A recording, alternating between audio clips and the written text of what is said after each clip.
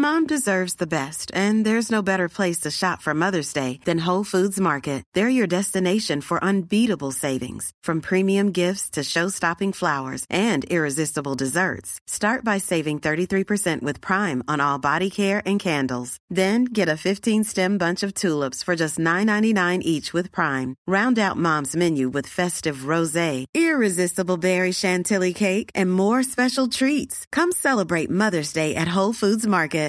Hey, Dave. Yeah, Randy. Since we founded Bombas, we've always said our socks, underwear, and T-shirts are super soft. Any new ideas? Maybe sublimely soft. Or disgustingly cozy. Wait, what? I got it. Bombas. Absurdly comfortable essentials for yourself and for those facing homelessness. Because one purchased equals one donated. Wow, did we just write an ad? Yes. Bombas. Big comfort for everyone. Go to bombas.com/ACAST and use code ACAST for 20% off your first purchase.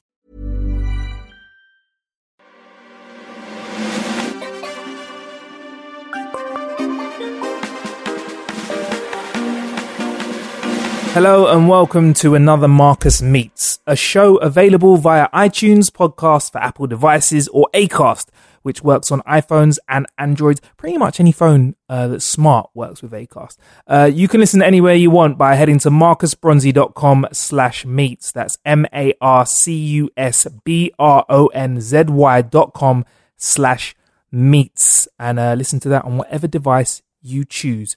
Feel free to let us know what you think of the show and others what you think of the show by leaving us a rating and review on iTunes. It really helps to spread the good word and gives us feedback on what you think of what we're doing, because you're who we make this for.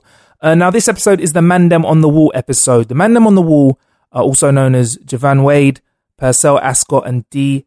Cartier. Now, these are three super talented, focused, and entertaining gentlemen who, if I'm honest with, they make me feel like I should have done more with my life when I was younger. They're that focused and that talented. And everyone that has seen what they can do really does agree that these have got amazing careers set up for them. All three of them are going to have great careers as solo entertainers and also as a team. They're kind of like the Power Rangers of young talent here in the UK. In fact, since recording this, they've got a new deal with BBC Three to create some... Actually, one second, I'll get this up because it literally happened just a few hours ago. They're going to be creating the JPD show. Javan, Purcell and D. Now, the JPD show is a brand new, fast-paced contemporary sketch show from the creators and stars of the hit online show Mandem on the Wall, which has had 50 million online views. Written by and starring Javan Wade, Purcell Ascot and D. Cartier, and directed by Ben Palmer, who's the guy behind The Inbetweeners and Man Up. The show will feature music video parodies, reality spoofs, and one-off sketches about the world the boys inhabit. They've got their own TV show, their own comedy show. They are so talented. Now, what do three guys and me end up talking about? Well, we kicked off with them judging my tea making skills. Good cup of tea though, bro. Is it a good tea? Yeah, man, good tea. I made a good tea. Yeah, I did. You sure you made it? Yeah, of course. I did it. Do you know what? If I'm honest, I did 40 stirs. 40 stirs? I do 40 stirs of tea. Per tea? Per tea, I do 40 stirs. So like, 40 stirs? So every single tea that I make, I do 40 anti-clockwise stirs. It's like a weird thing that I do, but everyone. But are you right-handed, left-handed? I'm left-handed. It was a left-handed stir. Okay, all right. So if you're making tea, I whip out. Wait, I whip outwards. It's an anti-clockwise whip. Okay, all right. Yeah, all right. If you're making tea for like your whole family, like you're definitely just stirring. Yes, when I'm at my mum's house, it's the teapot flex. Okay. My teapot game, I don't think is the teapot. I've not, but I might do. No, I might have to. So you let that brew, but you stir it. So you don't stir it after it's brewed. I give it a little. I give it a little stir. I don't give it like. There's no number for the stirs when I do tea in the teapot. Okay, all right. Why is that? I don't. I've never. Now you've put me on it. It might have to be 100 stirs, 80 stirs. Yeah, because there's 4 tea bags. That's a strong risk, though. Yeah. So that's the problem when you try and become scientific with things like that. You got to do your thing. Yeah. I'm taking what man says. I've got to change up my game now. If you weren't doing 40, 50 stirs from before that, then you ain't doing 40, 50 stirs now, my G. So what am I going to do? What, when it's a teapot, I have to do 40 steps everywhere. Is the tea good though? Yeah, tea's good. Thank you very much. Introduce yourself, guys, man, because we can't see your faces. Cool. I go by the name of Javan Wade. I am 1/3 of JPD Free Entertainment, Man on the Wall. I am an actor, producer, writer, and I am a social media mogul. I am everything Javan just said, but I'm not his name. I'm Perso Ascot, and I'm quite good looking, attractive, because they can't see our face in it, so I have to let the viewers know. And my name's D Karte, aka Blackface. It was given to me by my ancestors. I'm a comic, mogul, sex symbol, all that stuff. Funny is the new sexy. Yeah, funny's the new sexy. Yeah, that's what they're saying now. So I fall right in there. So yeah, let's take it back a little bit, man. I'm sure this is you get asked this all the time, but it's always interesting to find out about Man Them on the Wall, really, because that's. I think now you've got to a point where it wouldn't be fair to say, oh, that's the biggest thing that you're known for, but that's where your roots kind of came from. I actually don't know how it came together. Okay. Like Man Them on the Wall. What happened? Like, what was it? Like one day you just were like, hey, let's do this, or like what? What was it? Yeah. Well, how we met, first of all, was there was a variety show. Javan, did you even introduce yourself? Yeah, I did. You went first. Oh yeah, JPD and sorry, yeah. You need to stop stirring them teas. Some of the waters. Yeah, you better sip that water, boy. How we came together was about 5 years ago now. There was a variety showcase that was on put on by Glenn Post from Tristan Post, dance duo, and he said on 2 separate occasions. So we had a conversation with me separately, had a conversation with D separately. My conversation went, hey bro, do you know anyone that would be up for doing some kind of drama piece? And I was like, I'll talk to some people, but it's a bit short notice, I don't really know, kind of thing. And what he's really saying is like, bro, would you mind doing some kind of performance? So I was like, okay, cool. Yeah, let's do it. I rang up Percy. Me and Percy went to school together, to the Brit School, and he was like, yeah, bro, let's do this. Do a gig for this performance. And at first we was looking at basically doing a theatre piece where we looked at a play and we took like an extract out and we rehearsed it till it was about it was literally about 11:45. You know what that piece was about? Do you remember? No, I don't. It was serious, bro. We was gonna do a duologue about AIDS, to this crowd that would be expecting come out to see comedy. Bro, it would have been dark, intense, crying and stuff. Why that? What? Actually, it would have worked. No, we picked it. It was actually a great piece. But you got like for a comedy show. That's a bit. But you know what? It wasn't. It was a variety show. Okay, but that was my first time even being introduced into that world. Like before then, I didn't know about. Like D was my first stand-up that I saw as well at the event. Like I didn't know anything about this world at all. Do you know what I mean? I went to performing arts school. Thankfully, we didn't end up doing that. We scrapped it the night before. Yeah, the night before. It was 11:45. I remember very clearly. And we said, look, we brought on my family in to watch it, and then it was like, hey, look, now we've got to do something different. So within like literally a couple of hours, we wrote this whole fresh comedy sketch. And at the time, we'd never done any comedy before, so it was weird why we picked comedy. I think it was because we had a lot of like funny views. Yeah. We knew we could get out. We knew stuff was we knew what was funny, but we never kind of practiced that. It's mad though. But watching the sketch, because obviously I'm watching the sketch, you'd never think they hadn't done comedy before. Do you know what I mean? It looked authentic. It looked like these guys do comedy on stage all the time. Do you know what I mean? So when they spoke to me after the show, it was easy to be like, yeah, let's do something together. It was obvious. Had they done the AIDS sketch, I don't think I would have been down. Yet again, AIDS wouldn't have helped the world. You get me? Exactly. Right. Yeah, he had I didn't know how to react to that. Yeah, I didn't want to.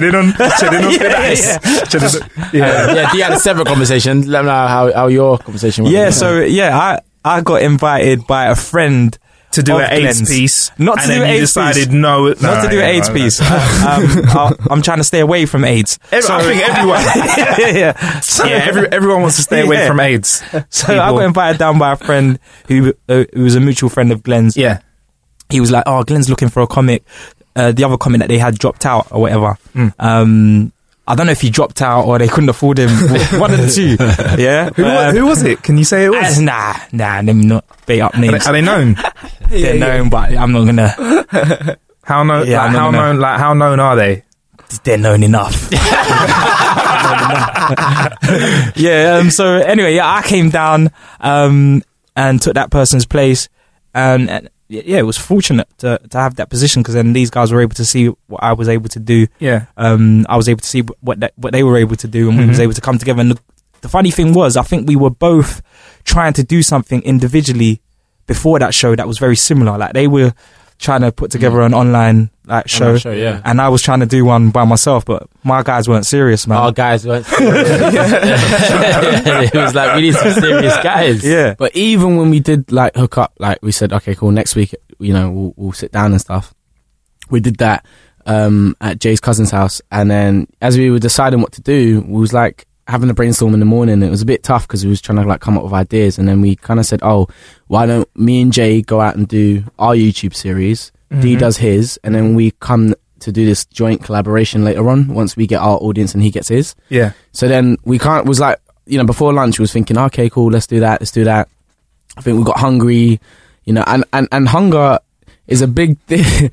It's a big, what would you call it? See, Marcus, hunger is everything. Hunger is the difference between you living and dying, to be honest. And when you put that in, you know, you take that metaphor and put it in to your creative life, it's the same, you know. Hunger can kill an idea or it can born an idea. And hunger, the cure for hunger, born Man on the Wall. Yeah. Really? In this case, it was chicken. Was it chicken? No, it was kebab. It was kebab, actually. Yeah. So we went to get to a kebab and stuff, and we started like on the walk to the shop, bouncing off some sick ideas, and then as soon as we ate the food, Marcus, that was it, man. That was Something happened. This kebab changed your life. For real. Yeah, it did. It essentially did. We went back to the house. We were excited. We told Jay's cousin and Izzy, who's shooting it for us at that time as well. And they were like, sick, this is sick. And we just started like improvising a little bit just of like what it would be like, you mean, as the three characters. And yeah, man, for like the next like sort of 2-3 months, we kept hooking up in like Catford, going back to Jay's house and just writing the material, like working on the characters and the world. And yeah, I mean, we just spent a lot of time just like prepping. What kind of kebab was it? I've probably got meat and chips. I've probably got lamb meat and chips or something. Yeah, I had doner meat and chips. All right. Quite a lot of burger sauce. Why did he say it like that? Yeah, and the chips. You said it like that was a bit of a sauce. Like, and a bit of burger. Yeah. Man's passion, right? Burger sauce, burger sauce on the chips as well. Salt and vinegar. I told not too much salt, because sometimes if you have too much salt and then you put the salt on. What people don't realise is you can't put the salt on the burger sauce. If you're going to put salt on, put the salt on first. Change the flavour of the burger sauce. Yeah, exactly. And when you look at the chips and you look at the kebab and then you see burger sauce, but then you see loads of little white bits of salt, it just puts you off the food. I don't want to taste any substance of that texture with loads of salt in it. You know what I mean? Yeah. And if you do, you need to have a word with yourself. And be like, am I in the right job? There's money in this.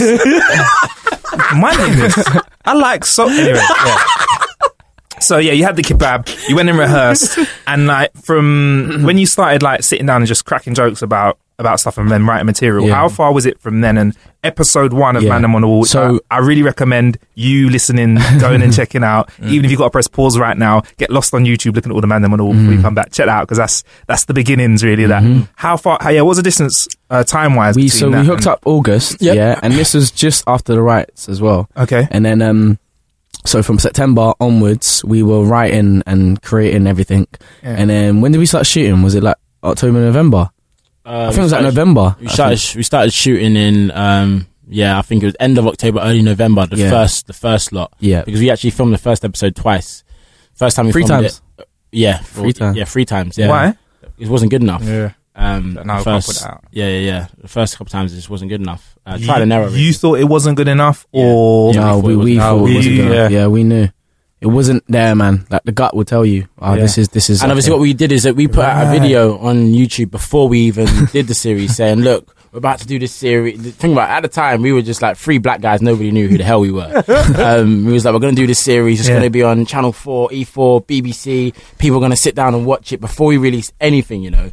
And it was like, okay, when we saw the first episode we did, we was like, okay, cool, this has to bang, otherwise, like, I've got a lot of pride and not trying to look like an idiot, do you know what I mean? Yeah, so, we just scrapped it until we got it right, and then we released it on Christmas Eve of 2011, and overnight it did crazy views, like tens of thousands of views, and naturally when you have like, a certain amount of traffic on a video in such a short space of time, on YouTube it lists it, so it goes to the top in all the recommended videos. So when you watch videos on all these different other channels, or SBTV or Link Up or GRM, etc., that was the first video everyone was seeing, so it just got more and more and more traffic, and then everyone you know what's mad? Facebook do that in memories now. You know, you can see the memories. So I click on it a couple of times, and I'm seeing my posts of when you were saying that time. Check out my series. It's crazy. That's why I love that Facebook memory thing, man. You just get to see the timeline of like the journey of when you first.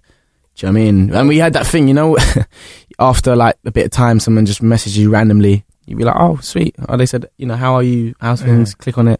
And why am I seeing the last message is me posting the video, episode 1. Got aired. Yeah. So it's hey, check out my video, please. Like, let me know what you think of it. Yes. Nothing until 2015, 2016. 2016 sliding back into your DMs, basically. Hey, teams are healthy this year. Right. They are healthy. Now, be honest, because you're out there now, you guys must be getting a lot of female attention. Actually, I've been around you guys when you're in a club. Come on. I mean, like, you know, whether you're with someone or not, I don't know, but you get a lot of attention, yeah? You get a lot of attention. Like, when did you first notice, like, oh, hang on, when I'm out and about, I'm kind of getting a bit of love? I'm not gonna lie, yeah. So back in Brit, yeah, me and Jay was there. I didn't get much attention, yeah. Okay. I was like skinny, small, you know, it's cool, you know what I mean? I was skinny. Yeah. Really? It was small, bro. I was small. Mad. But I swear, something changes, man, when that little bit of success comes in. Yeah. And it was this moment where I'm saying to the boys, like, I'll be like, I want to chat to this girl. And I'm like, I'm nervous. What do I say first? They're like, go talk to her, man. And I've gone and spoke to her now, yeah. And I'm realizing, this situation wasn't as built up as it was supposed to be. It was actually a fluid transaction. You know what I'm saying? So an immediate fluid transaction? No, we're talking. That's serious stuff. I didn't discover this transaction till a couple years. I'm talking like 2014, maybe. So when you say a fluid transaction, you guys were transferring fluids? For the whole of that, me and D were just looking at each other. When is Japan's there going? Fluid transaction. It's like, that was sick. I didn't see that coming. So you guys actually, I know you're cool now, but you were quite close then, and you talked to each other. You became friends quite quickly. Am I right in saying that, because you were doing a lot of work together? At what point were you like, you're actually a mate as well, you're cool to work with? I think from the get-go. Yeah. Honestly, I think we've spoken about it once or twice. That's what I'm like, how did we... It was like, how is this working so well? So well. No, it didn't... Immediately, we were dealing with things that friends of years were dealing with. Do you get what I'm trying to say? The way we were tackling problems and stuff like that. It was like we had known each other for time. So and we had to learn fast as well. Because we didn't really, think about it. We released the first episode on Christmas Eve, December. Yeah. We were called in April by Big Talk Productions for a Channel 4 show. So 4 months in, do you know what I mean? You're already tied into everything. Now we're tied into this thing. Yeah, it's true. It's like, let's keep going. You just got to keep going. And even the first episode, we didn't shoot a number 2 immediately. Do you know what I'm saying? So we did number 1. Got successful, and then we was like, oh, okay, cool, we shoot number 2, number 3, number 4. So, I think a lot of the results has spurred us on to obviously carry on going, but in that time we had to maintain our foundations too, as just good friends, and then as our, like keeping like create the creativity fresh and raw as well. Do you know what I'm saying? So man, like it's been a sick journey of just becoming a better man. I can honestly say through just the journey, like I've changed like so much. Yeah, you must have rubbed off on each other as well. The collective experience must have helped you learn a lot. Yeah. It's like a relationship. Like in terms of like you look at a relationship with your bird or whatever, and you learn the same things. You know what I mean? Because friendships, they're synonymous. The only difference is man's not banging, man. Quite blunt. But in terms of like the trials and tribulations, lips in. No. Trials and tribulations. That might be your thing. we've got 40 as a team, but that's not about business. But yeah, you learn a lot of things, you know what I mean? You go through a lot and you're together in this thing, all these trials and tribulations and your ups and your downs and getting close to commissions and then not close to commissions and all of these things, man, and you do it together and you learn so much. Because the journey's mad, man. Mad, like TV world as well. I want to talk a bit more about your friendship in a sec, but you pointed out something quite interesting, Giovanni, is that you went from YouTube in December 2011 to having conversations with Big Talk Productions in April 2012. Now, correct me if I'm wrong, you guys were YouTubers, who made a transition into television quite quickly, and I don't know many YouTubers that can do that quite quickly. So what do you think was the key part in you transitioning like that? Because I know a lot of YouTubers, I'm going to be honest, you're shit on TV. Same way a TV person can be shit on YouTube. Like, you've managed to transgress. How? Vision. Yeah, and I think the difference was we weren't YouTubers. I think the difference was we use YouTube as a vehicle in order to do and get to where we really wanted to be. And obviously, we'll probably talk about it a bit later, but that's all kind of changed now. But initially, we had the set to go and get the show to TV, and we were, you know, we're actors and we're comedians, and all we wanted to do is have our work recognised and get out there instead of having to audition, get nowhere, wait by the phone for an agent, because that's what most people do, and that's why most people are not working.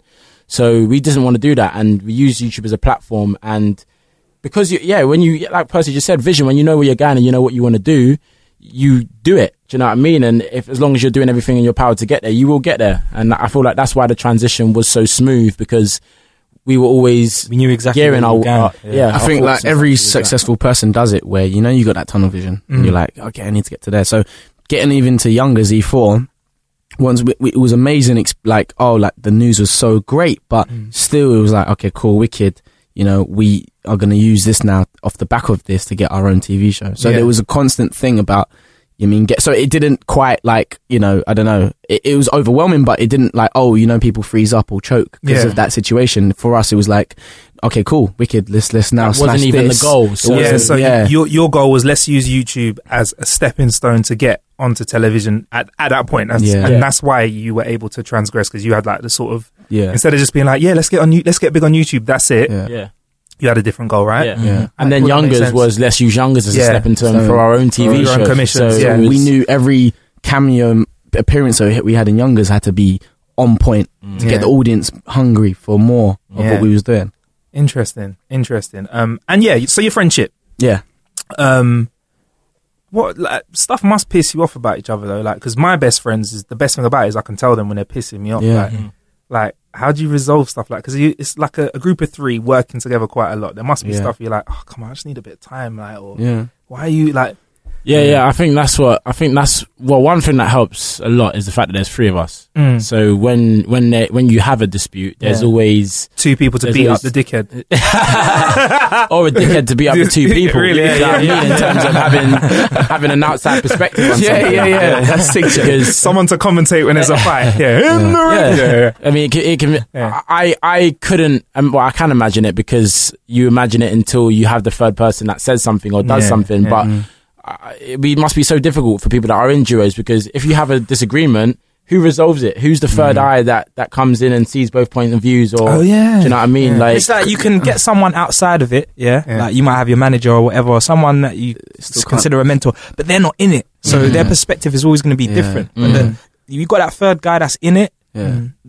You can take you can value his opinion, which separates us from like people when obviously we'll talk about it later, but the Wall of Comedy, for example. And when we decided to change all our URLs to from Animal on the Wall to the Wall of Comedy, people were like, "Wow, you lot just did that." But it's because and those people who were saying it, they were like, "Well, it would have taken, because we're in a duo, it would have taken us like a year or 2 years to decide that kind of thing." Do you know what I'm saying? But because there's three of us, we're able to quickly have an idea, and even in terms of our writing process, it's amazing as well. Do you know what I'm saying?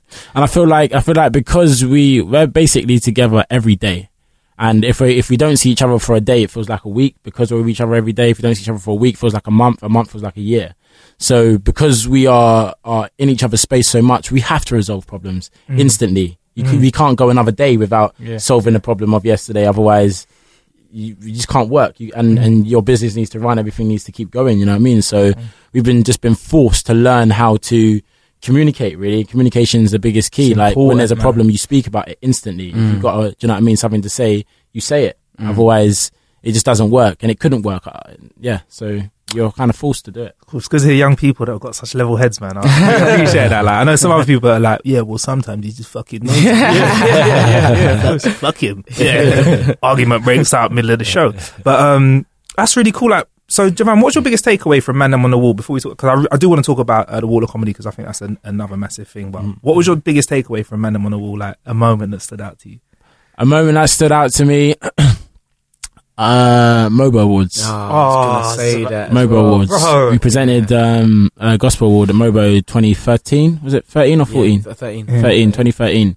And being on that stage, we was in Scotland, and it was just like, you've got these characters on stage at the MOBO who we created in a room, and it was like, what are we even doing here? Do you know what I mean? And and it was a real strong milestone. It was a real big deal, because it was like, this doesn't happen. Do you know what I mean? This doesn't happen to people, and it happened to us very, very early as well. So that moment for me, that was probably the most remembered moment for me, in terms of me being like, wow, what's going on? What's going on here? And D, what was it like being on stage looking, out of the MOBO Awards? A blur, bro. Like, you're saying the words, and you don't even know where to get. Like, you're talking, but you're like on autopilot. Do you get what I'm trying to say? Because you've got all these, like, remember, the audience is massive. I don't know how many people was at the SS Hydro in Scotland, And again, you're talking, first of all, in a language that you didn't think people could understand, like overseas. Like, do you get what I'm trying to say? That far out. And you're here, you're talking like this, and people are being entertained by what you're doing. It's taking something like that and putting it in an environment that it shouldn't normally be, and it's there, man. I think to kind of give you the backstory of it as well, is that we wasn't immediately chosen to do that as well on stage. So we got part of the MOBOs is because who she is now, Valentina, she's our co-manager now, because of the experience and the journey of all that kind of stuff. But we met her at this networking party, and she involved, said come in for a chat, and then initially was just going to do like online sort of presenting for the MOBOs and things like that in character. And then it just, like, this thing just grew and grew and grew. And then we did this tour for MOBO hosting that. And then we was in, before the live spectacle, I think we got a call of the opportunity to say, look, you guys, someone's it can't make it now to do the gospel act. Do you lot want to take it? And this was the night before. So then we, along with me and the guys and Derek, who's our manager at the time, we created this piece that you saw at the MOBOs, and we rehearsed it.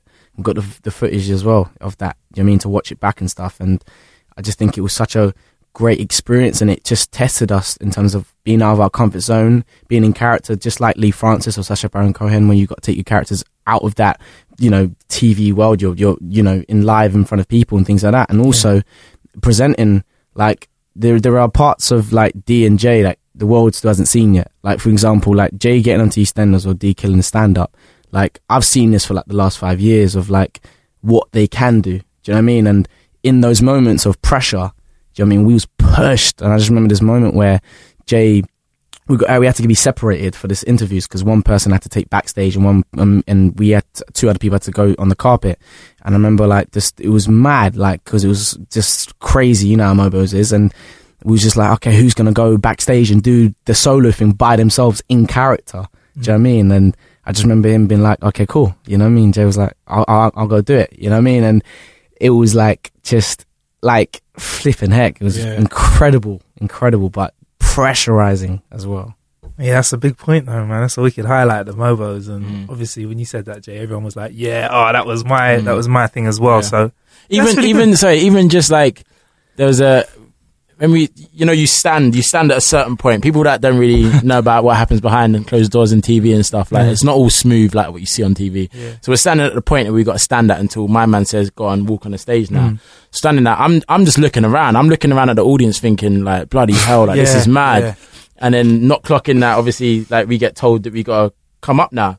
So then if you watch it back, you see Trevor Nelson, and he had to kind of pull his finger out and say like, "Come on, guys!" Like, and then he's like, "Oh, crap. Like, yeah, you're in a trance. Yeah, it's our turn now." Yeah. And then hearing like our theme tune was playing around the whole flipping stadium. And who's that jamming on the wall? Yeah. Who's that jamming on the wall? You always go back to the roots. We was in our brethren's bedroom making that tune. Do you get what I'm trying to say? And then you're in a stadium and it's banging like around the stadium. That's bro. Yeah, I'm gassed now. Like, I can see it. You are like reliving. Yeah. Wicked. So that was obviously a high point for the Man on the Wall. And then you decided, D, to just to do Wall of Comedy. What is the Wall of Comedy? The Wall of Comedy is a platform for other comics, other creatives to showcase their ability, and that's it in a nutshell. Right, moving swiftly. The guys could.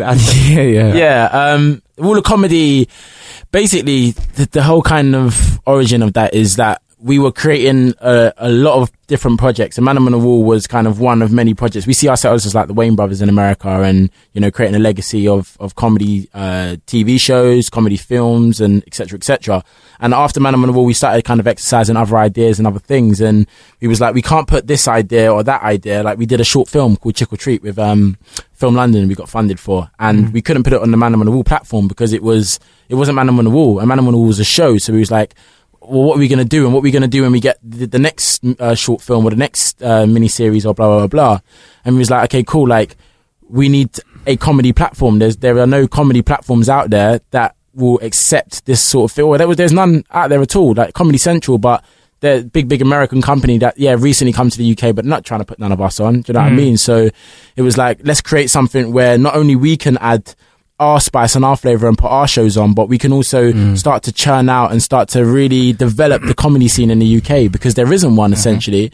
And what we want to do is we want to have a hub where we can not only, take other people's shows, but also develop other people's shows. And, you've got like some sick comedians that you're on like Vine or Instagram doing 15-second videos, and they want to do mini-series or they want to do longer form series, but they don't know how to write it. They don't know how to produce it. They ain't got the cameras. But we was like, okay, well, we can use all of our experience, all of our knowledge, all of our contacts to try and create more so that we actually have a scene that starts to develop like they do in America, And essentially a big part of what we do is the fact that everyone runs to America when you're in the acting industry in the UK because there's not enough opportunities here. But it's just being part of the problem, So if you want to be a part of the solution, you need to create something that is going to be a solution. And we believe that creating a platform, creating a world, especially with everything coming online, where we will be able to create things and, get the funds and the budgets and stuff to be able to, through monetizing the platform and things that we do, create shows and give the people what they want. Because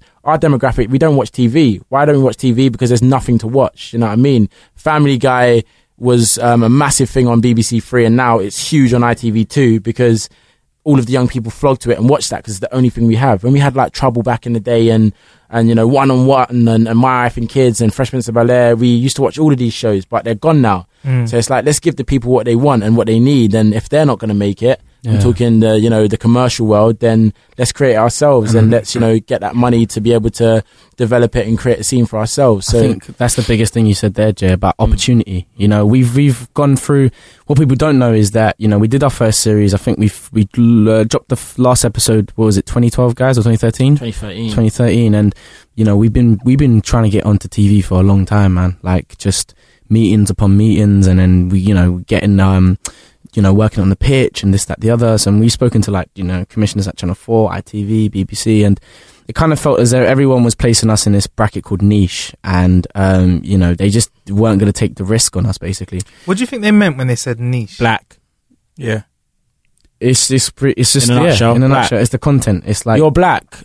You're black. 95% of the people who pay TV license are white or middle class, upper class audience, and they're not going to relate to the stuff that you're trying to make us pay you to make. Which is bogus, because if you get millions of views, then that determines that it's clearly not. It's actually mainstream. And if you look at even the grime scene now, you go to Skepta show, everyone's probably go to Stormzy show. The Stormzy show, yeah, you're seeing a lot of like multicultural. Do you know what's mad? You go on Google, and you type in UK comedians, UK comics, and you go click Google Images. It looks like a white domino with a few black dots. Now, we all know there's a lot more black talent in the UK, but for some reason, that's all that's on there. Yeah. It's like I did a show called Rudy's Records with Lenny Henry, and initially we did a pilot for BBC One. They didn't pick it up for whatever reason they have. So we decided to take it on the stage show, and we did Hackney Empire and we did Birmingham Rep. And the reason why they said that, that they didn't want to put it on for BBC One is because, again, it was maybe too niche or whatever it was. It wasn't going to have a mass appeal, a mass audience. But when we did the live show, every show was sold out, and every show 95% white, middle or upper class audience member. So it was like, what are you talking about? In this day and age, it's just culture. It's not black culture anymore. It's not white culture. It's just culture, and people are interested in culture. And I think the biggest thing was that they were like, oh, how can you take this online thing to TV? Well, we did that with Youngers and it worked, but it was just this transitioning thing. But then we did Hackney Empire. We took kids that will never go to a theatre and come out, and 1,300 kids were there. And it's like, and the audience was very mixed, and even the age range, we had like kids as young as 6 and adults as old as like 50 and above. So, we it's this constant thing about, why do I have to keep proving look what we've been doing? It's like, I was speaking to a couple people the other day. It's like we've, gone and jumped over hoops and swam and flown and just did everything to prove ourselves, but still there's no. So instead of us being jaded, me and the boys decided, let's just, this train keeps moving. You know what I mean? If you want to be a part of it, you can. If you don't, then that's you. But the world online will accept us, and we can now be able to just produce without you guys, and what's funny now is that they are trying to transition to online, with BBC Three and stuff, and we've had various conversations with a lot of the broadcasters now, so, and it's like we have now like great leverage where we are at, and it's just quite funny that how where we was chasing when we said no, we're not chasing no more. Now they're all coming, back to us. You got the numbers to back you up. And you know what? It's good that you're honest, that it pisses you off. I can tell. Like that previous point about, niche and all that sort of stuff I led on to. But I also appreciate the fact that, like you said, you're not jaded. You're trying to make your moves anyway. Solutions. I hear this a lot from people. Oh, yeah. But I'm like, and what pisses them off is I go, well, what the fuck are you going to do about it? There we go. Yeah. There we go. Us sitting in this room without blowing my own trumpet came because, we all communicate with each other and made it happen. We're trying to make something happen. That's right. If you're listening and you want to do that, I encourage you to do that. If something's not right, you just got to go out there and make it happen. And unfortunately, entertainment is a people's game. I feel like somebody's got to take a shine into you or like you. But if the people that make decisions don't see the value in what you do, you're gonna have to hit them with some hard numbers, like the Wall of Comedy. Like, how many? Well, you bust 1 million followers on Facebook. Hiring for your small business? If you're not looking for professionals on LinkedIn, you're looking in the wrong place. That's like looking for your car keys in a fish tank. LinkedIn helps you hire professionals you can't find anywhere else, even those who aren't actively searching for a new job but might be open to the perfect role. In a given month, over 70% of LinkedIn users don't even visit other leading job sites. So start looking in the right place. With LinkedIn, you can hire professionals like a professional. Post your free job on linkedin.com/people today. Millions of people have lost weight with personalized plans from Noom. Like Evan, who can't stand salads and still lost 50 pounds. Salads generally for most people are the easy button, right? For me, that wasn't an option. I never really was a salad guy. That's just not who I am. But Noom worked for me. Get your personalized plan today at Noom.com. Real Noom user compensated to provide their story. In 4 weeks, the typical Noom user can expect to lose 1 to 2 pounds per week. Individual results may vary. Hey, it's Ryan Reynolds, and I'm here with Keith, co-star of my upcoming film, If, only in theaters May 17th. Do you want to tell people the big news? All right, I'll do it. Sign up now and you'll get unlimited for $15 a month and 6 months of Paramount Plus Essential Plan on us. MintMobile.com/switch. Upfront payment of $45 equivalent to $15 per month. Unlimited over 40 gigabytes per month. Face lower speeds. Videos at 480p. Active Mint customers by 531.24 get 6 months of Paramount Plus Essential Plan. Auto renews after 6 months. Offer ends May 31st, 2024. Separate Paramount Plus registration required. Terms and conditions apply if rated PG. 1.7 300 million views last month. Yes. Hard stats. Yeah.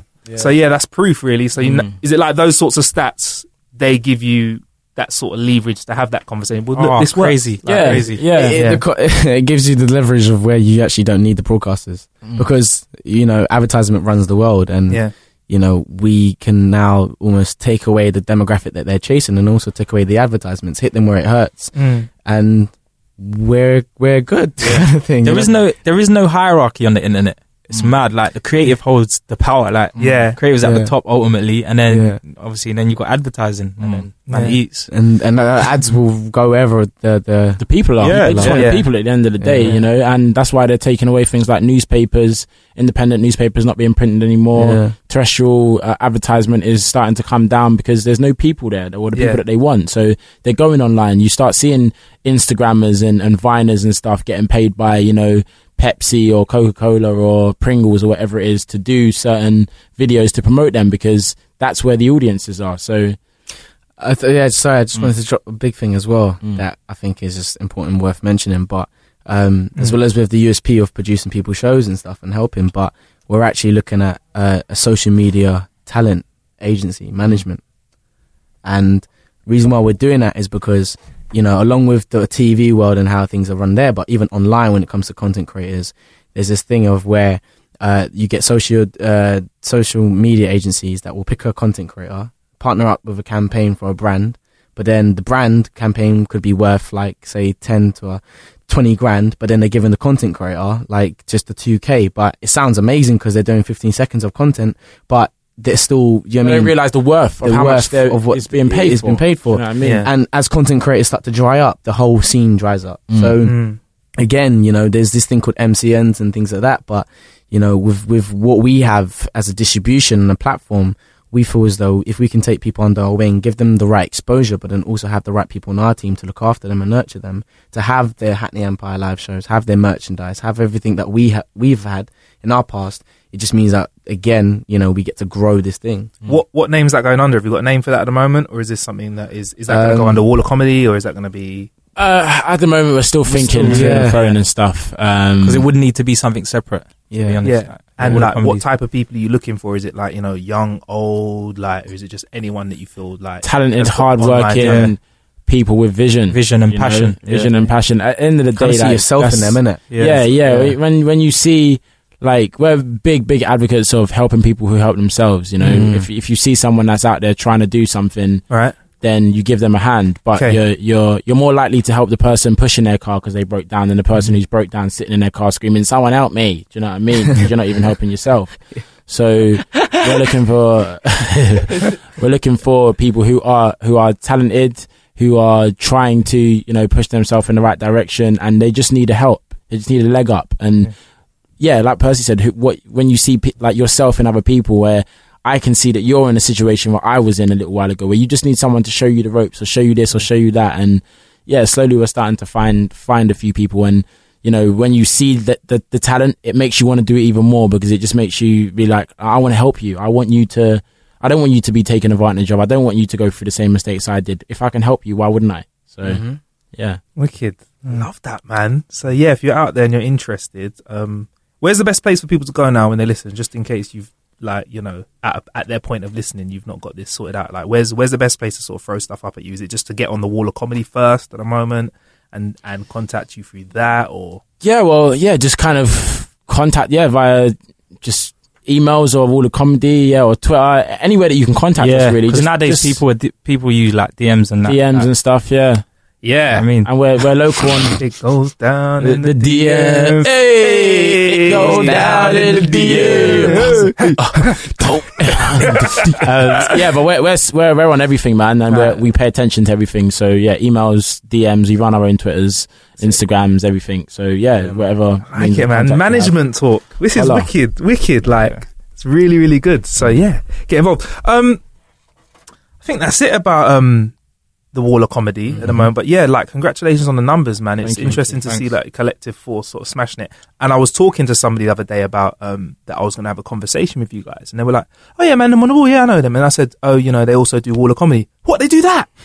Wow, oh, they do that as well. Like, it's interesting that your two brands are sort of doing their thing by themselves, and you know, just shows that not only are you valuable, but obviously you've got something going on upstairs with the way that you want to put together your social media strategies and your content strategies. So that's sick, man. Thank you. Thanks.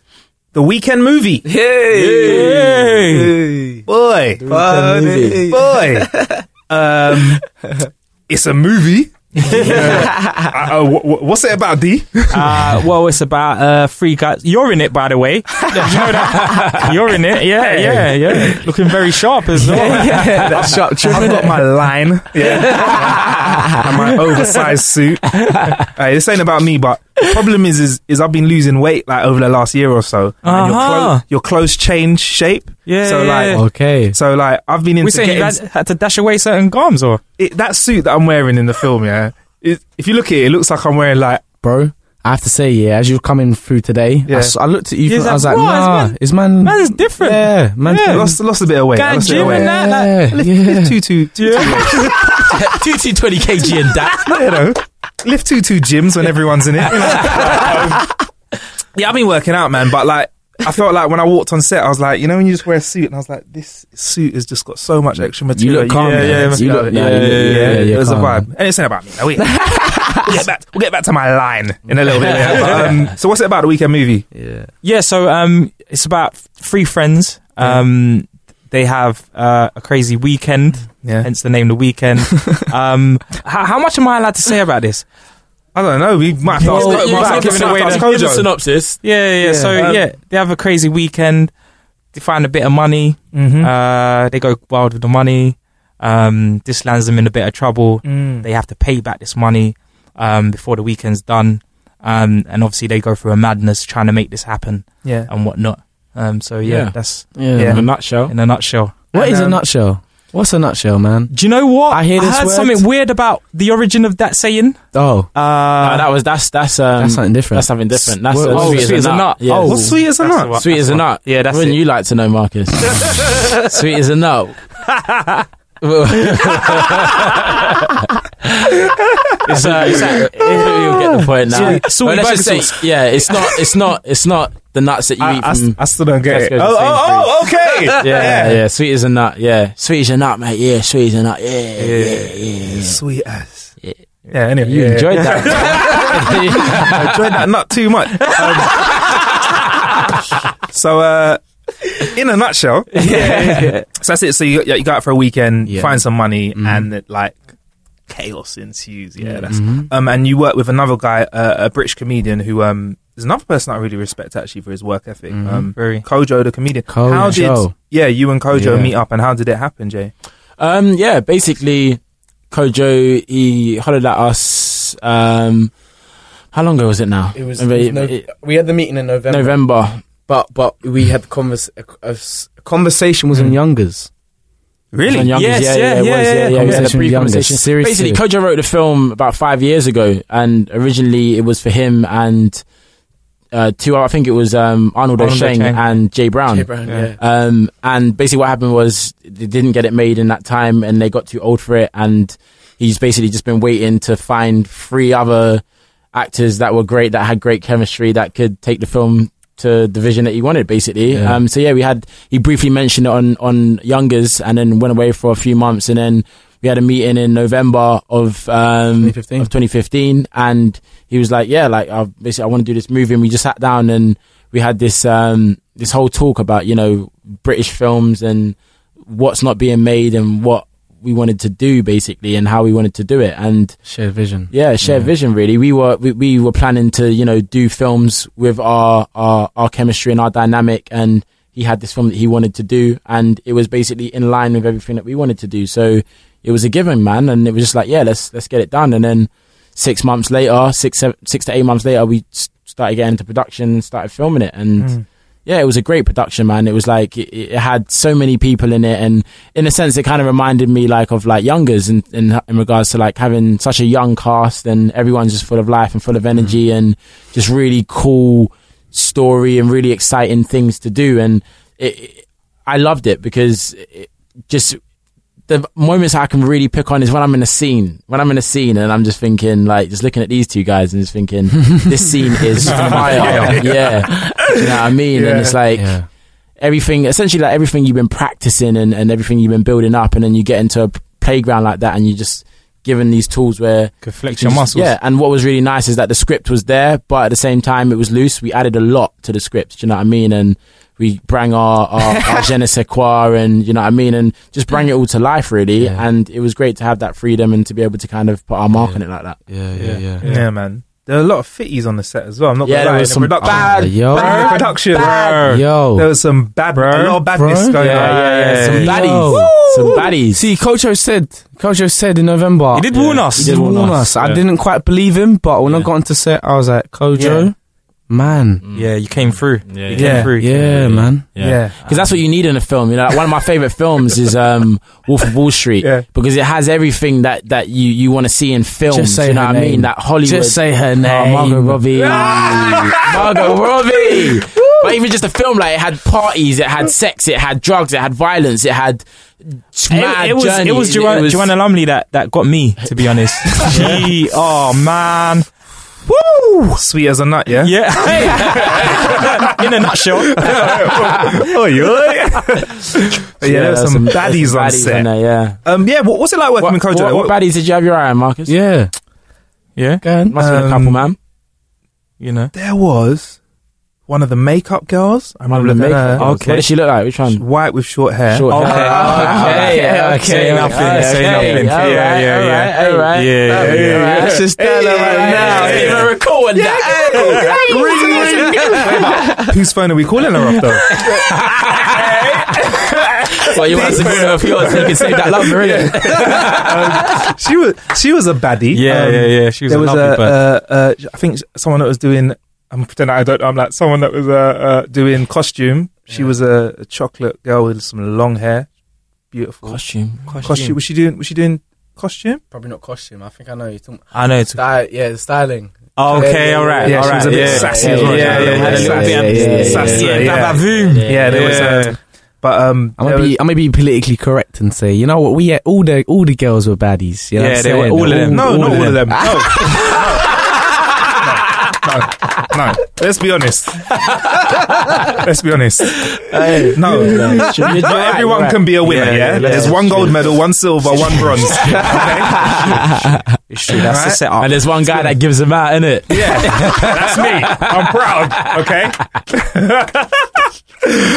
Actually, the rap party as well. Again. The rap party. I only saw one scene, time. but at the rap party, Kojo collectively, or everyone, and all of the hot girls, and we all partied together. That was a good night. That was a good night, man. That was a good night, man. Yeah, me and you talking on the sofa that time. Yeah. We sat down, had a little chat. And and I think I said loads of positive words as I got more and more drunk. You guys are the best.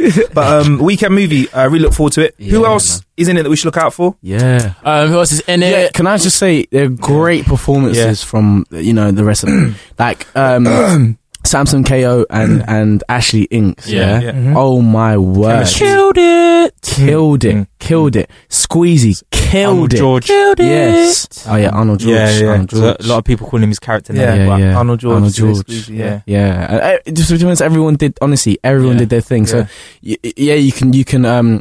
I guess as me, J and D were the leads of the film, but it needs to have everyone else. Do you know what I'm saying? And that's what it was every day. Everyone was raising the bar. Do you know what I'm saying? It'll be a thing of where we do a scene. Do you know what? There's two scenes I have to point them out because I haven't done it before, and it was the first time I'd done it, and I genuinely couldn't hold myself together. Oh my word! The first scene was with A-Dot comedian. He plays a parking attendant, and it was like even when like the struggle. I looked at some of the clips, and I can, because I know myself, I can see myself when I'm trying to not laugh, and like it got so peaked to the point where we just had to keep going because there was time and.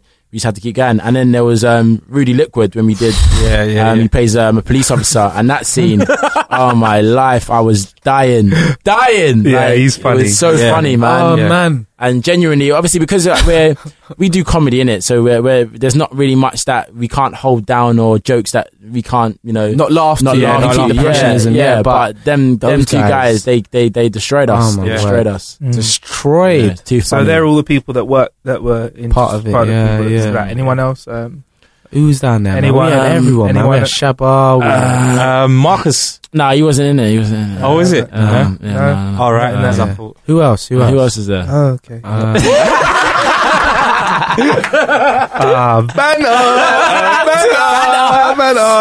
This guy Marcus Bronzy, he was in it too. He was good great. to see the production. Like, and honestly, I'm not lying. From the sidelines, watching some of the stuff that you're doing, when Kojo said, just do you like freestyle a bit, it's fucking funny, man. Funny. Thank you, man. But it felt like you guys were kind of being not yourselves because you were acting, but you were just naturally taking on board sort of your characters, and you were just rolling with it. And that natural chemistry's there as well. Yeah. You know what I mean? So it's easy to bounce off each other like that. Yeah. So as well as working together, solo projects. I saw the short film you did with Mandip. Obviously, you were in that as well, Jay. Like, how did that come around as well? Like, I worked with Fully Focused. They're a company, and they do a lot of youth projects, campaigns, and stuff. I did this Stop and Search project with them last year, and then Teddy spoke to me. What was it? Christmas time, I think. He was like, "I've got this other campaign.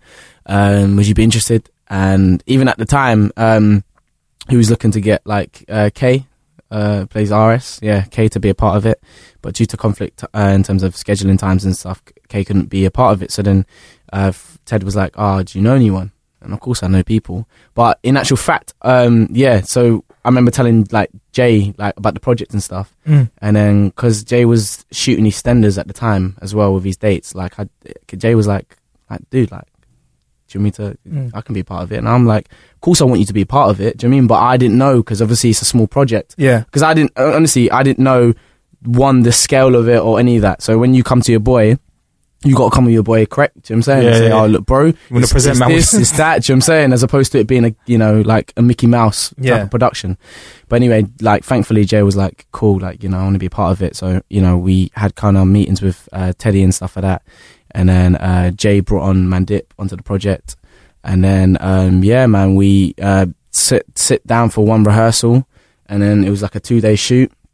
And literally, man, it was intense. Like because obviously it's 15 minutes, I think it is, or 12 minutes. But 2 days to film it. Every scene was just like, cool. You know what I mean? Get through it kind of thing. But again, because of this whole chemistry thing, and, me and Jay started off, from Brit School and doing, theatre and things like that. So we've grown as actors, but it was amazing to be a part of it with him, because even with the time constraints, we were able to still deliver what we was doing in terms of performances. And because I know how it's a given how talented he is, do you know what I mean? And he had that security in me as well. We both just knew what to do, you know what I mean? And I look at that short as probably one of my best projects to date, because I would second that as well, because watching them, the opportunity, it gave it's very different to what I've seen, but and that's again, it's just that thing that is always been in us, but we just like, it's like when people say, how can you transition from like the Man on the Wall characters to like anything else? But if you do have the range and the versatility, then you can always make that jump. It's just it's always on you as a person to change that. Yeah, I think that's helped stop getting, like, the fact that you're diverse stops you getting put in a box as well. Like, because it would be very easy for you to just still be Man them on the wall, and that's it. And then that you wouldn't be where you are today if you weren't trying to strive to get out of that. Yeah. D, you got your solo work as well? Yeah. Stand up. Yeah, banging out the stand up. Loving it at the moment as well. I think the stuff that I was doing as a collective with these guys kind of took over everything, because I was doing stand up before I met the guys, and it was like hard to balance the two. So you made a sacrifice. Kind of put it I tried to do it a little bit as we was doing it, and it just wasn't working, and I was like, you know what, let me just leave it for a bit, and when I'm ready to hit it and tackle it hard, I'll do it. And this year I've been going in, man, just performing all over the place, and even just doing little things like just turning up to like little open mics and just coming up and just doing the 5 minutes, and just that environment, man, it's amazing. Like it's you see people like right from the ground, people that are really crap, that don't have a clue how to tell a joke, and then you see people that are really good. Do you know what I mean? And you're able to learn, and it's like it's back to basics as well, because it's like, obviously we spoke about girls sliding DMs now because we're a big thing. When you're on that stage, no one cares what you've done. No one cares. And you'll get people introduce you. Yeah, you might have seen him on Youngers. He was in a successful online series. They don't care. Like, are you funny or not? Do you know what I mean? And it's like... Funny or die. Yeah, exactly. It's humbling. It's humbling. Yeah. So, yeah. And what's your style of comedy like? I'm a storyteller. Mm-hmm. I think what allows me to do that acting thing is that I act a lot on stage. I play characters. And a lot of my comedy is observational. The majority of my set is family orientated, so I talk about my mum a lot. My mum's like, she makes up probably like 70% of my set. And I thank her for that, you know, because... With 70% of the money? Bro, let's just say I'm a good son. I look out for her. She gets a car. But man, I'm grateful. She's been a big part of my life, and it comes through in the comedy. A lot of comics are very honest, and you get to see that when they're doing their stuff. Sorry to interject. I think watching D over the years, I think right now he's at. I've never seen him in terms of this like performance level where he's at, the confidence he does, and I've just seen the jokes transform and elevate. I think thank you, bro. Right now, man, like I've never seen him so hot. He's on fire. I'm gonna come to a show. I'm gonna turn up at a show. I'm known for not saying, "Oh yeah, hook me up." I'm known to just be in the audience. I really appreciate that, bro. Heckling. Do you have you got your technique for dealing with hecklers now as well? Yeah. I have to learn. I was actually at a show. Jay was there at this particular show, and someone in the audience cut my punchline, man. Was it you, Jay? someone cut my punchline, and I hit him back with a few words. I'm not going to repeat the words here, but funny enough, go ahead, man. No, what happened? Funny enough, dickhead was mentioned at one point, but funny enough, that learning how to deal with that and coming back at her the way that I did enhanced my set. Because people, when you watch a comedian on stage, you wanna believe that what's happening now, what they're talking about is happening in real time, and that it isn't a script. Do you know what I mean? So if people can see you come off like that and then go back in, then they believe it's real to them. Do you know what I mean? So you can't be doing them things at my show. Okay, I'll turn up to the show. I'll keep it straight. I do like seeing a heckler get shut down. Sometimes to me, that's like the final piece of the puzzle of a comedian. They're funny, and then when someone says something, they go in and solo projects. Mr. Duff. He's got duffs already.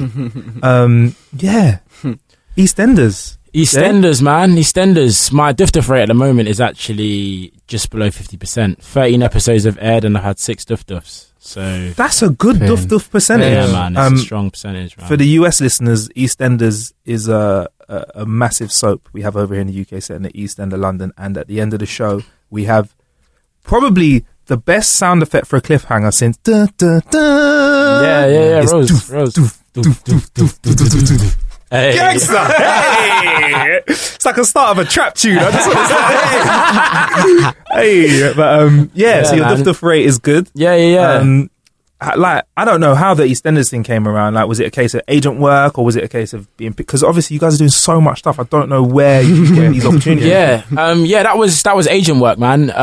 About a year and a half ago, I actually auditioned for EastEnders, and basically I got down to the last 2 for a different character. I don't know if you remember, there was a time where there was a gang that came in basically, and they were basically just dealing with Bianca in a mad way kind of thing, and there was just that whole story, and there's a character called Renzo, and I was going for that character, and got down to the last 2, and basically initially I was going for the lead character, and I didn't get the lead character, and then they was talking about me for this Renzo character, and then basically I had a conversation with my agent and stuff, and he was like, it's not very good, basically, that the role wasn't very promising, or there wasn't really much there, and I've always been kind of a bit anti-soap, and looked at it in a sense of soaps. I even said to myself, I don't really think I'd do a soap, but yeah, when I got called back to do an audition for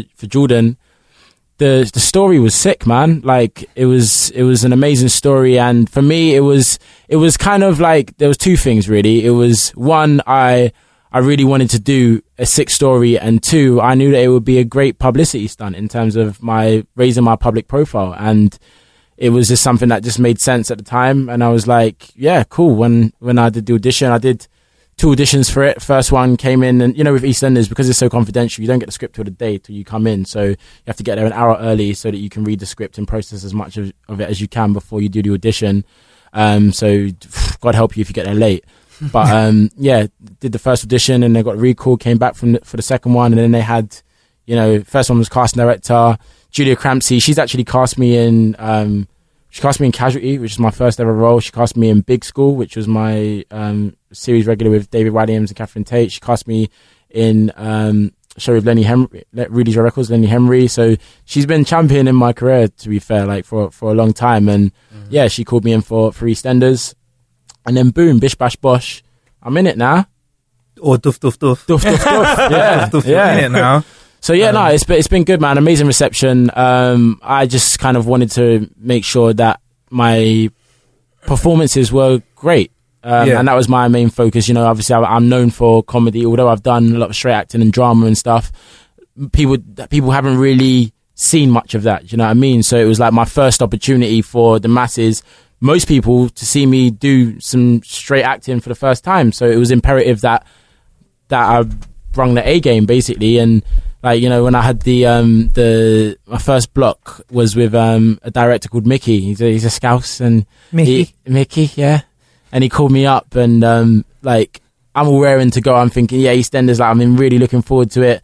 He gets on the phone, hey Javan, you alright, mate? I'm like, yeah, I'm good, man. How's it going? He's like, yeah, I just wanted to give you a quick call, just to make sure that you're on your game, on your A game, because we don't have time to be fucking about, So yeah, make sure you're on your lines and you've got everything sorted out, and make sure when you're coming on the first day that you just nail everything alright, because I don't want you to feel embarrassed, so I don't want you to feel any.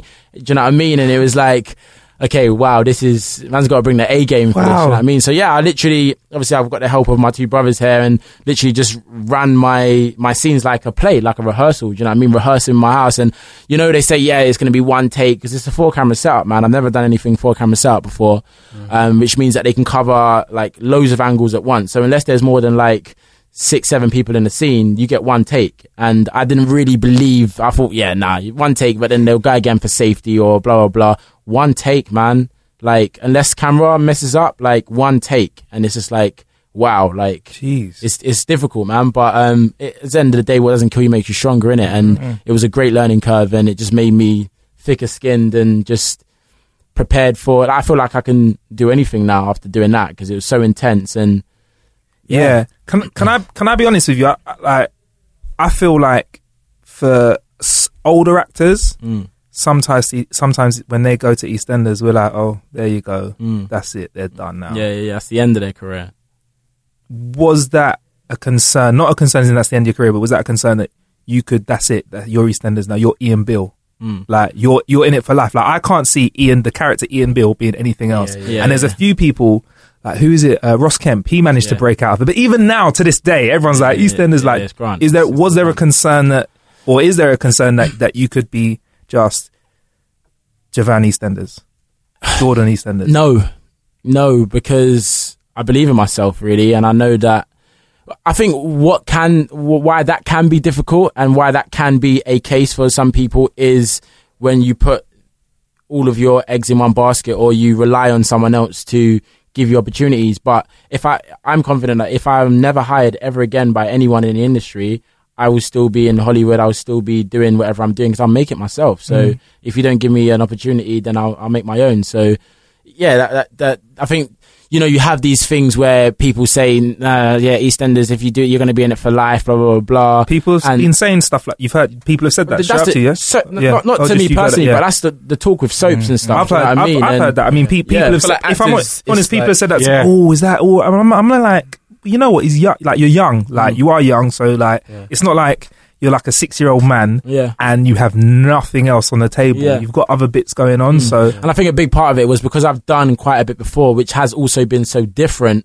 It meant that you can't really typecast Mo. You can't look at me and say he can just do that, because most actors that go into EastEnders that get typecast like that, they did it from very young and they hadn't done anything else before, so there's nothing to compare it to, you know. I've spoken to soap actors and honestly they would rather much have the stable income and the consistency of work as opposed to the trials and tribulations of what the journey is, basically. Yeah, don't get it twisted. You can risk. They like it. They like it. I talk to some of the actors and they're like, I'd rather be here with a steady income, doing what I love doing, and know that I've got money in my account and blah, blah, blah, blah, than take this risk of chipping here and chipping there and maybe never getting any other job after this. So they want to stay in that.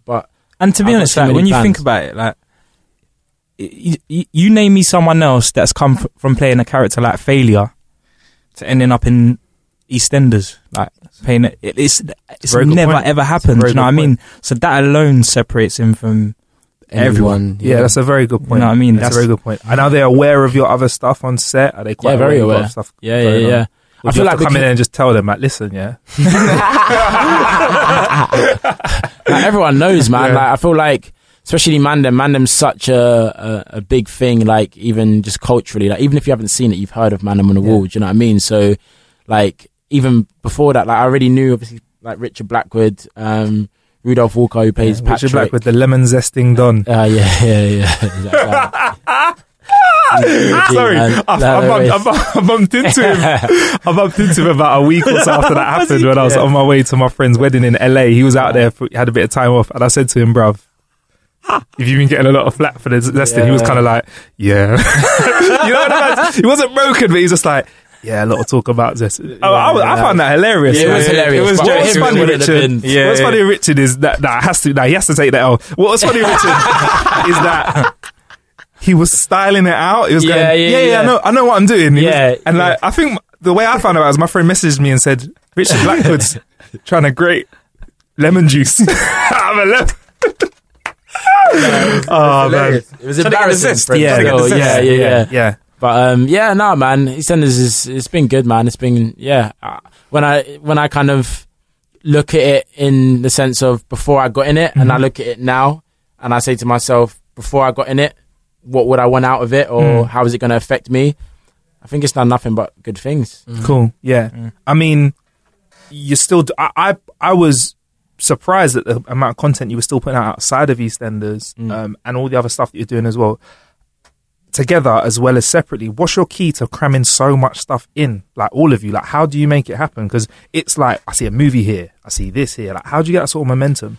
Work hard and work smart, man. You know, people work hard for years, but they don't work smart. It's all about strategy, really, and just planning ahead and just knowing how things work and really analysing the game, analysing the people before you, how things work, how things don't work, and just taking it all on board and utilising it, really. Okay, cool. Yeah, all right. Nice and simple answer. Yeah, because I know a lot of people that are very tired and busy all the time, but they're not churning out as much stuff as you. And you know, you obviously got. But good also, like, a lot of people. Listen, man. I used to see this in school. So you had certain man that was revising for time, and it's like, bro, are you really revising all that time or what? Because people don't use their time wisely all the time. Do you get what I'm trying to say? Sometimes people are doing stuff for the sake of doing stuff. Do you know what I mean? And it's like, if you manage your time correctly, you can get things done, man. Yeah. And the biggest thing is that the key thing Jay said, working smart is a massive thing to making, because people can work hard, but then they can be, I don't know, like there might not be the execution of the content even coming out for a long time, or never happens, or whatever it is. A lot of people invest their time into things that they didn't quite see the bigger picture of where the outcome's going to be. Whereas me and the boys very specifically are choosing, okay, cool, you know, we'll do this, and then that's going to be come out this, that, the other. So I think working smart is a massive thing. You're already big picture thinking. Even you wrote in today, Percy, you were like, podcasts. I just saw that. All three of you were like, We've had it once. We had the podcast thing a couple of times now. Man. There's potential for it, man. I mean, character based work or just yourselves chopping it up, man. Quite interesting conversation. And another, I don't want to dwell on this, but I was worried when I found out you got on EastEnders, Jay, because I thought, and someone said to me actually, but they put the, they went, shit, man, I'm on the wall of fucked. How are they going to do it all? You're going to be on set all day long. It Is there ever a concern that something will come along and stretch you to the point where you might have to put it on the table for a second? No, because it's happened. Yeah. Happened from day one. Yeah, it happened. Yeah. When we first started, Percy was filming Wizards vs. Aliens for 5 months in Cardiff. It happened before we even our series. When we started, we've had to deal with that from the start. Do you know what I mean? So we knew how to deal with it. And again, you work smart. You because we've had that. It was almost like the universe was saying, "Don't kid yourselves." Like, although you guys are amazing collectively, you're also amazing individually. You're gonna be doing big things by yourselves as well. Yeah. So let me show you how to handle this now, so that when it gets deeper, you're gonna know how to handle it later. And you just learn from your mistakes, innit? And you learn from what happens, and you just take it all with a pinch of salt, and you adapt. And that's what life's all about. And careers and people that make it long in a certain careers, because it's about survival of the fittest, adapting to stay relevant, adapting to your environment, and being able to keep doing what you're doing and maximize the altitude of what you're doing. Because if you do look at our CVs from, say, Starting Man on the Wall, of course a lot of people don't necessarily watch TV, that demographic, but we've done a lot of stuff. Like, if you just look at the CV, we've done so much. And it's just a case of what Javan's saying. Like, you know, we had that situation. And this at the Screen Nation Awards recently, one kid said to me, your boys left you now. Your boys left you. I was like, it was just obviously a stupid thing to say. But I was like, we have been doing this individual work as we've been leaving each other from day. From early. Yeah, it's not. This is not new. Yeah, I guess it's just new for people to see us. But you ain't going anywhere. I'm glad to hear that. Yeah, because I was a concern for me, because obviously I respect your work right now. I'm just thinking, is there a fracture? But you clearly just said, will them. Phone's on silent. You clearly just said though. Yeah, all right. There are things that are going to come along, but you're not going anywhere. Think of us like this. Think it's like Will Smith. Yeah. Kevin Hart. Thank you. Oh, Denzel. Not me. You missed. Come on, brother. Oh, sorry. Yeah. All right, cool. But, sorry, Jay. All right, mate.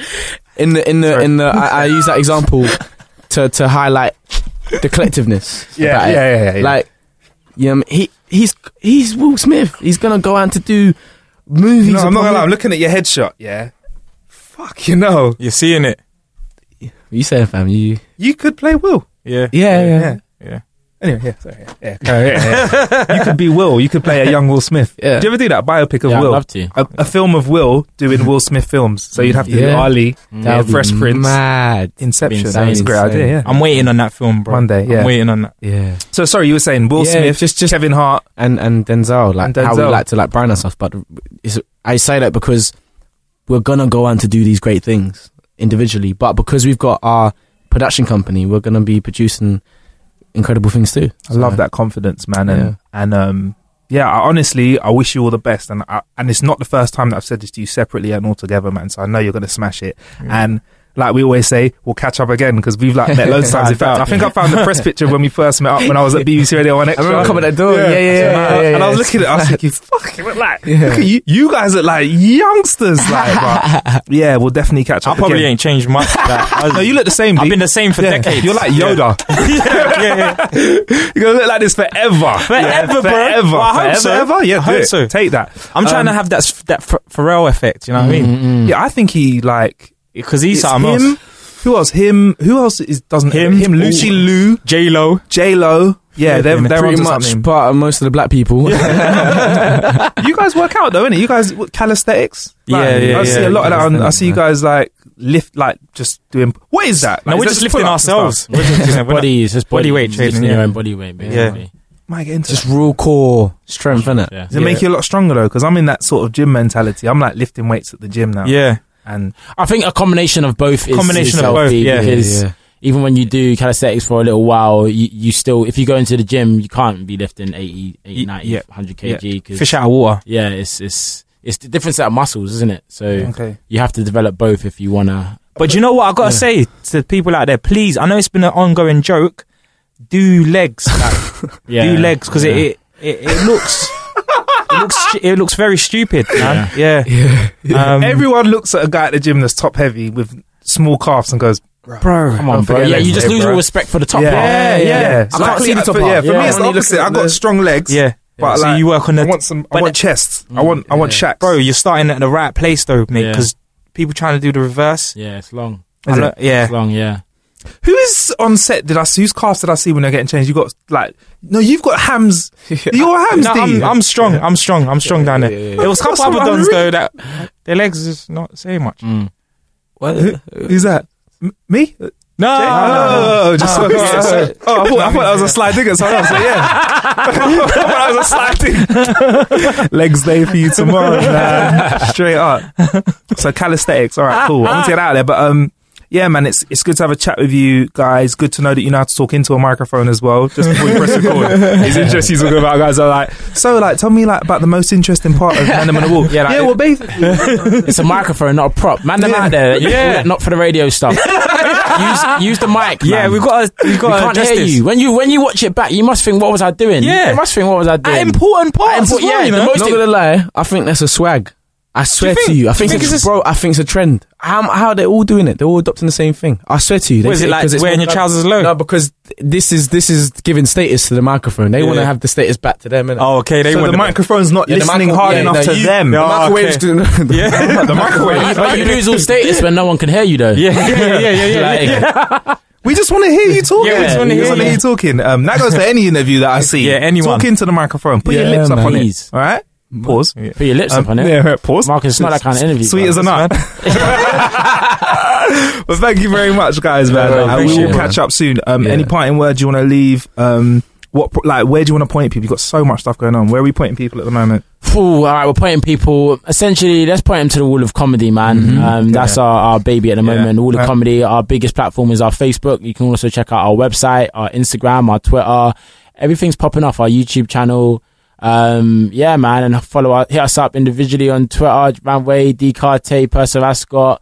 We're here, and we're here to stay, and we're going to be here for a very long time. That's right. And how open are the DMs at the moment? The DMs, it's going down in the DMs. Yeah, down in the DMs from JD. Yeah, they're open. Okay. They're open. Hey, my reflections are talking, innit?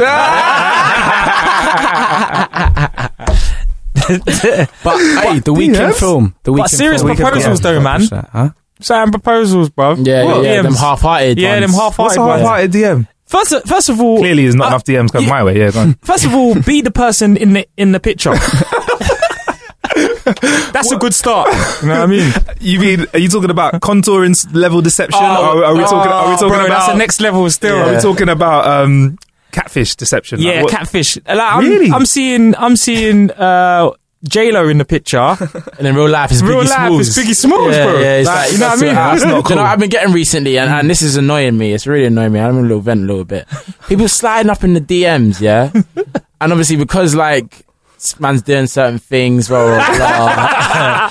I get this whole thing of like they say whatever they want to say, hello or whatever. Hey, how are you? Da, da, da, da. And then they'll put, by the way, I'm not trying to like be all up in your grill, or I'm not trying to get anything. I just wanted to have a conversation.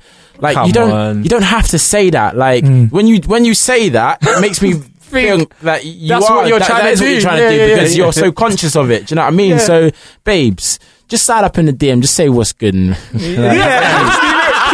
Let's keep it real. It's 2016. Let's keep it honest. Let's keep it 100. They ain't got no game. They ain't got no game. No game. Come on. Yeah, man. The speeches. What kind of weak game are we getting, bro? Like just obvious, just dumbness, man. Your bath. Yeah. Your bath. For real. That's the opener. If I went to, if I'm sliding in DMs, I can't go your bath. It's madness. Your bath. Like, okay, and where do we go from there? What if you're not buff? What do I say then? Do you know what I mean? You're welcome. Not everyone can be buff, man. Man. Not everyone can be buff. Wow. DM sliding. That's a good way to end today. That's a great way. What are your Twitters again? At Javanway, that's JOIVAN. By the way you pronounce my name, it's not Joyvan or Javine or Javane or whatever you want to call me. It's Javan. I heard Jarrell before. Jarrell? Yeah. I've heard Jonathan. I've heard all sorts. Wow. It's just like Japan, but with a V. Okay. Javan. Remember that. Javan Wade. And at D Carte, that's D-double-E. D-double. D-double. Carte, K-A-A-T-E. Perso, Ascot. Yeah, ready. Hey, when's this coming out? Yeah. You don't know. It could be next week. It could be within the next 4 weeks. But yeah, why are you changing it over? No, we got a party. Got a party. When's it coming? Say it now. If I have to edit out, tell us about the party. Cool. Yeah, we got a party. Big party. It's going down Easter, 2nd of August. Edit that bit out. Do you know what it is? Because we did that last one on the 2nd of August, didn't it? So I keep doing that. Easter, 2nd of August. I was like, because I normally get the dates wrong. So I was like, oh my goodness, I've been telling everyone 2nd of April. I've done it wrong. Please let me leave that in, bro. Keep that if you want. No, it's 2nd of April. So Easter. Easter's not in summer. Easter's in Easter, isn't it? Yeah. 2nd of April at Hackney Shapes in Hackney Wick. It's going down, man. We got some great DJs down there. You know, we've got the bunnies. We got some Easter bunnies. Yeah. 3 girls on entry. Man. Like, I get a free girl on entry. Yeah. Not a free drink, bro. Only at our events. A free girl on entry. Yeah. Oh wow. What party you been to where you get free girl on entry, Marcus? None. I'm about to go to one. Can I go in, walk out, and walk back in again? Pick up a new one every time you enter. Wow. Yeah. Oh, wicked, man. Well, I look forward to that, man. Yeah, man. And thanks for sitting down with me, guys. Thank you, man. Appreciate it. Let's just leave it on. We'll catch up soon, innit? Yeah, we'll catch up soon. When you've got collated another few big projects and bits on the side. Say nothing, man's local. Yeah, right, cool. And that was a Man Them on the Wall. And like I said just before we started the interview on today's show, how talented are they, man? They've got their own BBC Three show, 50 million hits online off their own back. They're doing films. They're doing some of the biggest soaps in the UK in between them. Stand up. I mean, if there are 3 people that entertainers need to look up to and be like, wow, they're doing a lot for the young people in this country, and also the comedy scene in this country, and also the online scene in this country, they're definitely those guys. Anyway, hope you really, really liked that episode. Now, this show was produced and hosted by me, Marcus Bronzy. Thank you to the co-producers, Billy Wright, Shane Powell, David Shawcross. Special thanks to Milo Fisher and Research, Wide Awake, aka CJ Beats, and Jordan Crisp for the Stings intro and outro music on this show. You can listen to Marcus Meets via iTunes for Apple devices or Acast, which works on every single phone in the whole wide world. Whatever device you're using, head to marcusbronzy.com/meets. That's marcusbronzy.com/meets to listen any way you desire. This show's made just for you, so we'd love to hear what you think of it. If you could push that subscribe button on iTunes and leave us a rating and review, then you can let everyone else know what you think of us and help us to reach more ears. And if you want to show us even more love, you can become a patron of Marcus Meets and get access to loads of bonus content by buying us, say, a coffee or something. If you want to do that, head to marcusbronzy.com/coffee. That's marcusbronzy.com/coffee. I'll be back with a new episode real soon. Have a good one. Even when we're on a budget, we still deserve nice things. Quince is a place to scoop up stunning high-end goods for 50 to 80% less than similar brands.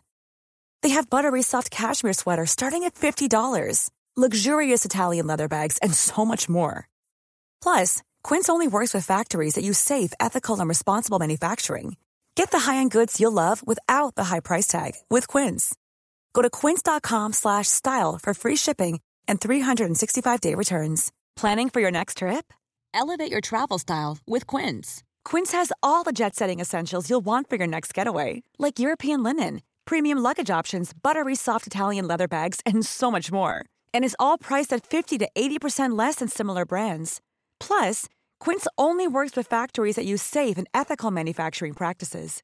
Pack your bags with high-quality essentials you'll be wearing for vacations to come with Quince. Go to quince.com/pack for free shipping and 365-day returns. Hey, folks, I'm Mark Maron from the WTF Podcast, and this episode is brought to you by Kleenex Ultra Soft Tissues, your ally to help tackle your allergy symptoms this season. I love the change of seasons, but nobody loves pollen and all those other things floating in the air that make you sneeze during this nice weather. Kleenex Ultra Soft Tissues are hypoallergenic and allergist approved. So fight back against watery eyes and runny noses without worrying about irritating your skin. For this allergy season, grab Kleenex and face allergies head on.